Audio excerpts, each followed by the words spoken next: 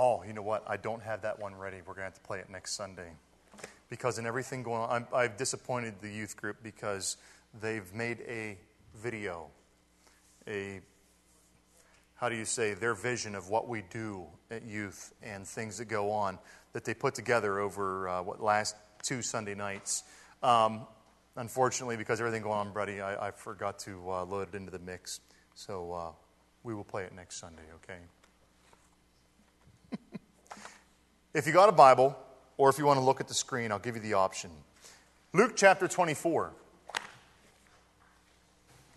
I'll be reading from the NKJV, which what was great was the missionary who spoke at Valley Forge Christian College, Dick Brogdon, he called it the NKJV. He joked and said it was the nearest to King Jesus version.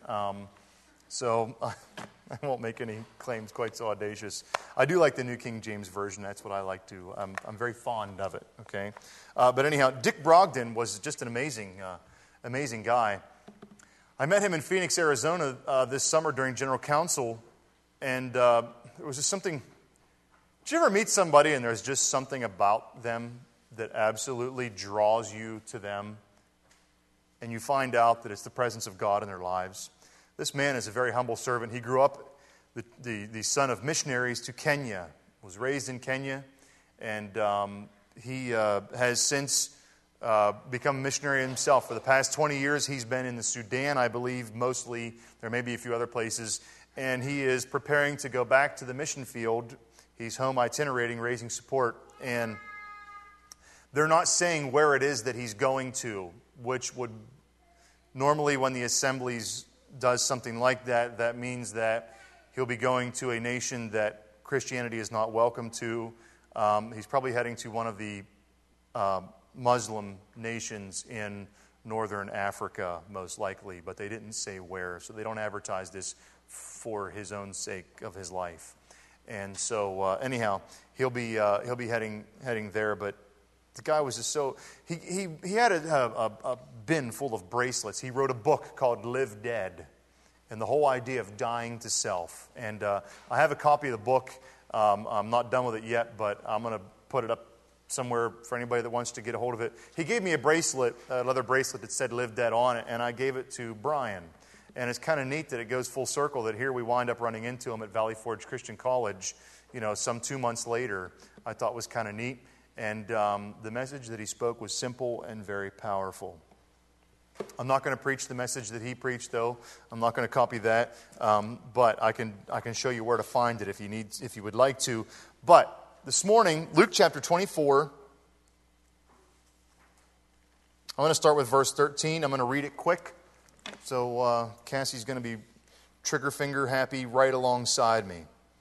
Luke chapter 24, verse 13. This is days following Jesus' crucifixion. And now we're following Jesus' resurrection. Now behold, verse 13, now behold, 2 of them were traveling that same day to a village called Emmaus. This is the day that Jesus rose from the grave. Traveling to a village called Emmaus, which was 7 miles from Jerusalem. And they talked together of all these things which had happened, everything that went down.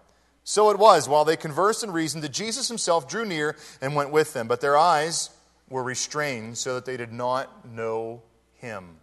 And he said to them, what kind of conversation is this that you're having with one another as you walk and are sad? And the one whose name was Cleopas answered and said to him, are you the only stranger in Jerusalem? And have you not known the things which have happened there in these days? And he said to them, what things? So they said to him, the things concerning Jesus of Nazareth, who was a prophet, mighty in deed and word before God and all the people, and how the chief priests and our rulers delivered him to be condemned to death and crucified him. But we were hoping that it was he who was going to redeem Israel. Indeed, besides all of this, today's the 3rd day since these things happened. Yes, and certain women of our company who arrived at the tomb early astonished us. When they didn't find his body, they came saying that they had also seen a vision of angels who said he was alive. And certain of those who were with us went to the tomb and found it just as the women had said, but him they didn't see. And he said to them, O foolish ones and slow of heart, to believe in all that the prophets have spoken. Ought not the Christ to have suffered these things and to enter into his glory? At the beginning, and beginning at Moses and all the prophets, he expounded to them in all the scriptures the things concerning himself. Then they drew near to the village where they were going, and he indicated that he was going farther. But they constrained him, saying, Abide with us, for it is toward evening, and the day is far spent. And he went in to stay with them. Now it came to pass, as he sat at the table with them, that he took bread and broke it, blessed and broke it, and gave it to them. Then their eyes were opened, and they knew him, and he vanished from their sight. And they said to one another, Didn't our hearts burn within us while he walked with us on the road, and while he opened the scriptures to us? So they rose up that very hour and returned to Jerusalem, and found the 11 and those who were with them gathered together, saying, The Lord is risen indeed and has appeared to Simon. And they told about the things that had happened on the road and how he was known to them in the breaking of bread. These men are on a 7-mile walk from Jerusalem to a town called Emmaus. If you do the math, the average person takes about 20 to 25 minutes to walk an hour. So we're talking about roughly a 2.5 hour journey, right? Now, some people walk faster than 20 minutes in an hour, but they say an average pace is somewhere around that. Am I off? What's that? Yeah. Yeah, the average person walks 20 minutes. It takes the average person 20 minutes to walk a mile. I knew I was messing something up. Like I said, when Pastor goes away, the whole place just falls apart. No. Only a week earlier, they had traveled from home to Jerusalem to celebrate Passover, right? They probably did this every year of their lives ever since they were kids. It was a traditional thing to go to Jerusalem to celebrate Passover.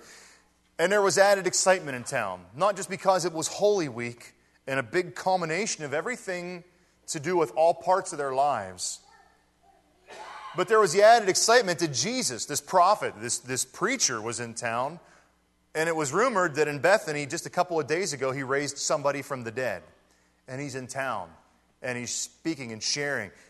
And the multitudes, the mob, hailed him as king. We know the story. We celebrated Passover. They threw down palm branches so that Jesus, and their cloaks even, riding on a donkey, could enter into Jerusalem. And then it all just went to nothing, it seemed. Because at the end of the week, their Savior, the one who they expected to be the victorious king and political salvation and spiritual salvation of Israel, is dead, gone, tortured, killed, laid in a tomb. Why did he die? Why didn't he do something to stop it? And now there's another rumor floating around that somebody stole Jesus' body because they can't find it. And so here we are, Cleopas and his unnamed friend, walking along the Emmaus Road. And they're joined by a stranger. They're talking about what happened. They're probably very disappointed. And they're joined by this stranger and asks, What? What's going on? Why are you so sad? Haven't you heard?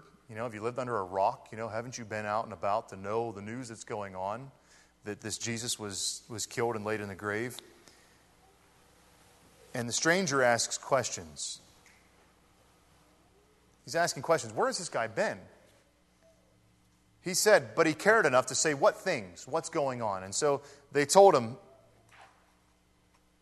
And Jesus responded with Scripture, as we saw, because he was concerned about the shape of Cleopas and his friend's soul.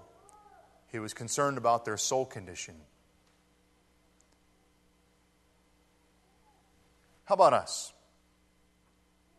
We reach points where we know that our soul needs a little shaping, right?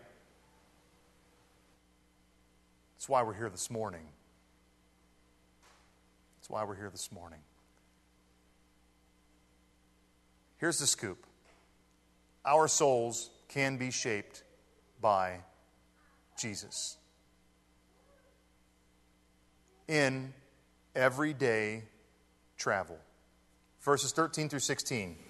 Behold, two of them were traveling that same day to a village called Emmaus, which was 7 miles. And we go through and we said how they're talking and how they're conversing and they're reasoning. And Jesus drew near, but they didn't even realize it was him that was with them. Their eyes were restrained, the Bible says. How is it that in an average walk, God can shape somebody's soul?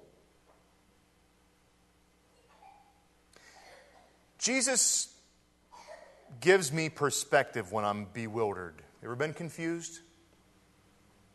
Ever been bewildered about what's going on in life?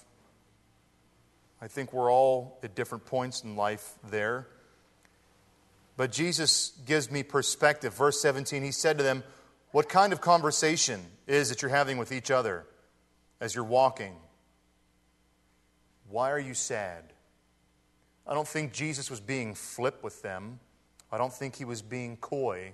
I think Jesus was being direct as only he can and was able to reach in to try to find out, to draw out of them what's going on, the source of their confusion. You see, Jesus restores my hope when I'm in despair of what's taking place in my life. Verses 19 through 21, he said to them, what things? And they said to him, the things concerning Jesus of Nazareth, who was a prophet, mighty in deed and word before God and all the people, and how the chief priests and our rulers delivered him to be condemned to death and crucified him. But we were hoping that it was he who was going to redeem us, redeem Israel. Indeed, besides all this, today is the third day since these things happened. They knew of the prophecy that he was to rise 3 days later.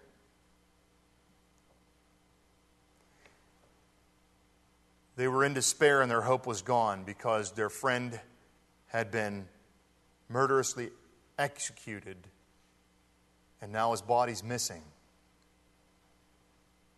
The most important event of their lives, and it's all been snatched away and turned almost seemingly to nothing. And there's one more thing I want to draw out here. Jesus gives me clarity when I'm confused.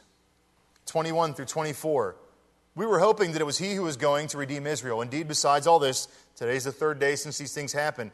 Yes, and certain other women of our company who arrived at the tomb early this morning astonished us when they didn't find his body.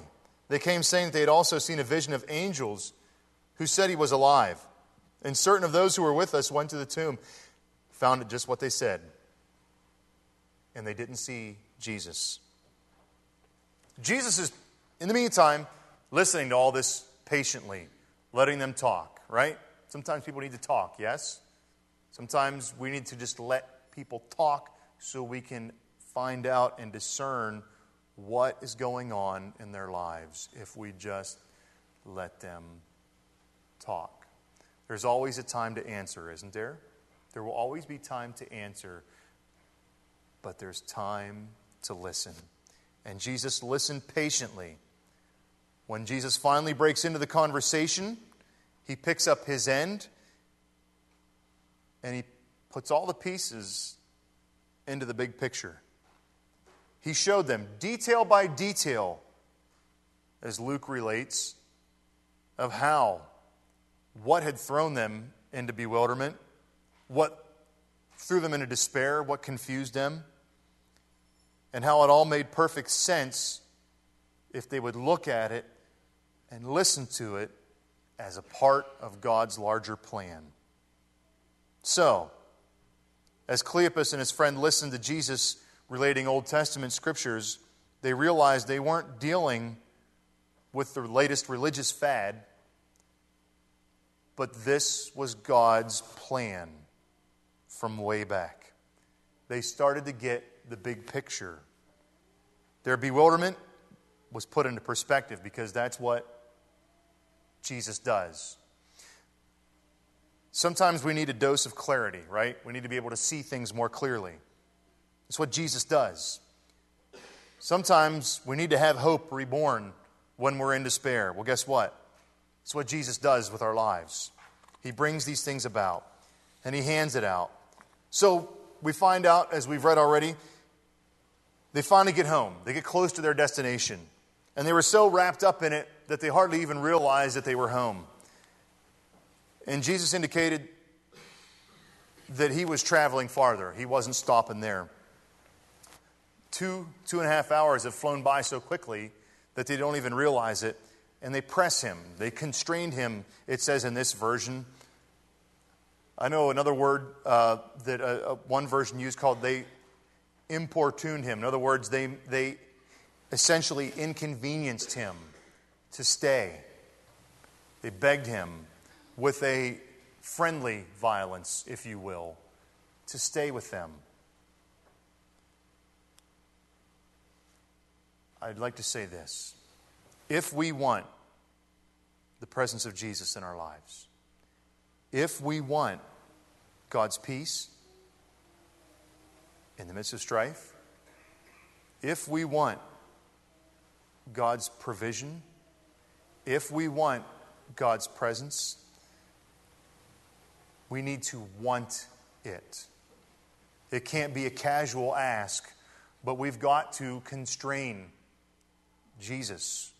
We need to, it's not a word we use normally, importune him. We need to, it's not an inconvenience for him, but it's the idea that we need to inconvenience Jesus. Only to find out that it was never an inconvenience at all for him. But we've got to want it, friends. If we want God's peace in our lives, we've got to ask for it, and we've got to want it like we want it, okay? If it ever looks to you like Jesus is drawing away from you, if it ever looks to you like you're stopped here and Jesus is still moving on somewhere away from you, I would dare say that it's only to get you to beg him and ask him for his presence in our lives, to stay with us. And believe me, I've seen my own seasons. You've seen yours. If you haven't, guess what? You're gonna, okay? On a Christian walk, if you haven't experienced a season where it seems like Jesus has left you in the dust and you're somewhere on your own, you're gonna. And it's okay, because God is still there. But we need to ask Jesus to stay with us like we want him to. Not just to travel with us during the day, but to stay with us at night. And what did Jesus do? He said, yeah. He yielded to what they asked him to do, and he came in. You know, Revelation chapter 3, verse 20. I don't have it for Cassie on the screen.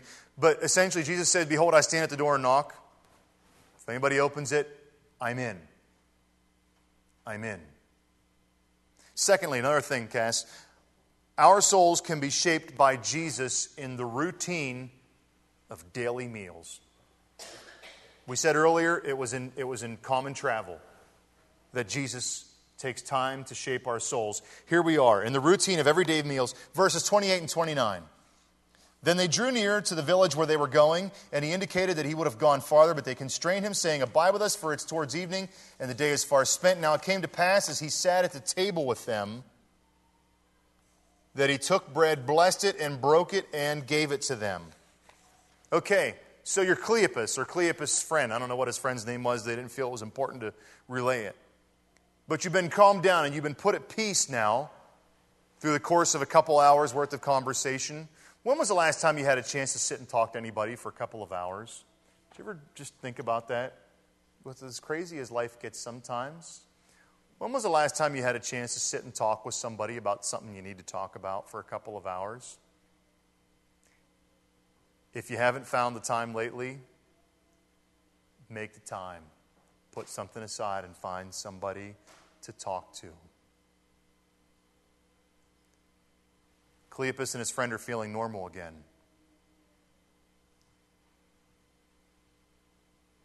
They probably grabbed a loaf of bread from a vendor or something, I don't know. You know, they've been gone for a week. It's not like they had time to bake. Anything they would have had in the house would have gone bad in a week's time. They don't have all the preservatives that we have today. But the guest takes the bread and he blesses it. And he probably said something like this. Here's some Hebrew for you. He would have said something like this. Baruch atah Adonai Eloheinu melech haolam, hamotzi lechem min haoretz, which is a traditional Hebrew blessing over bread, which is, blessed are you, Lord our God, King of the universe, who brings forth bread from the earth. There was something familiar about what this guy's doing. This wasn't a miraculous meal, okay? Remember the story of the 5 loaves, 2 fishes, right? That was miraculous, wasn't it? This wasn't miraculous. This wasn't a sacramental meal like we observed this morning, was it? No, it was a common meal. And here Jesus is doing what he always does. He's teaching us to keep our relationship with God through Jesus in common and usual provision. This is not common and usual provision. This is sacrament that we take, right? How about this afternoon when you go home? Or when you stop somewhere to grab a bite to eat? How about in moments like that? Can God shape your soul in a moment like that? Absolutely. Whenever, wherever we sit down, put Jesus as the head of the table, figuratively. I'm not saying make an empty seat at your table. I'm saying place Jesus at the head of your table, figuratively. Take the food that you got to eat, that's blessed by Him, for us. Give Him the glory through it, and be content.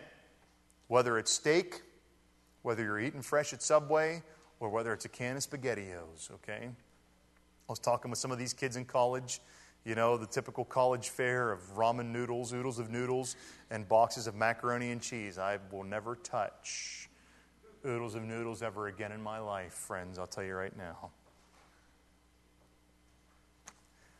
But all of a sudden, in a common place, Jesus, this guy at the table, is no longer a guest. He's the host. All of a sudden, things are turned around. Brian and Ethan and I were singing the theme from all of something flipped, turned upside down. What was that? The Fresh Prince of Bel-Air. That's for the kids. Okay, sorry. We'll just leave that for the kids and the young at heart. And if you don't know what it is, you're not missing much. Trust me. Okay. But it's flipped around. The guest is now the host, and he takes the bread and he breaks it. It was traditional. They didn't, bread back then, especially at Passover, because what do they do? Stephanie's not here.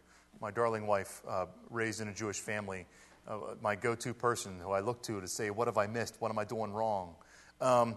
In a Passover, they get rid of all the leaven, things to, what's the yeast, things like that. Thank you. Okay. All those things. It has to be flat bread because they baked bread quick when they were getting out of Egypt. When it was Passover time, Exodus time, got to scoot, got to travel fast. So every year during Passover, they get rid of all the leaven in the house. Chuck it. And then they make it, it's a big part of the ceremony in a Passover Seder to make sure that the house is cleaned of all leaven. All right? And breaks the bread. You ever eat matzah? It's like a cracker, sort of, But, and there's so much analogy in there, but that's for another time and another teaching. Anyhow, he breaks the bread. And suddenly it dawns on you. Now, the picture up there is a nice baguette, I think, or something like that was the picture that I found. Okay? But, the bread that in a Passover Seder would have been different. But, anyhow, all of a sudden they realize it's Jesus and He's alive. And so what was mundane and what was routine and what was ordinary, like the walk from Jerusalem, ordinary travel, they're walking, they weren't riding in style, okay? But it was ripe with power to shape their souls. There's nothing more ordinary in every day than sitting down and eating lunch, right? Or sitting down and eating supper, or anymore, usually we grab breakfast on the run, don't we? Like a schmuffin at Sheetz or something like that. I don't know if Steve does. Yeah. But whether you're eating out of your lunch bucket at a job site or grabbing lunch somewhere, taking your lunch with you to work, whatever the case is, we eat meals because we have to, right? We need nutrition, we need all that. But we also eat because we like it. Yes, I like to eat. I'll tell you right now, I can name several things that Stephanie makes that absolutely make my day. One of which I've been begging her recently is she makes a liver spread from chicken livers that I just love. Isn't that disgusting to sound? Oh, it is great. Let me tell you something. And she makes it for crackers and that. And I'm telling you what, seriously, it is the biggest treat in my life. It is. And she'll agree. She'll tell you that.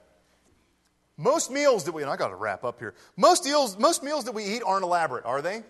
Most meals that we eat aren't elaborate. It's not like Thanksgiving dinner or something like that, okay?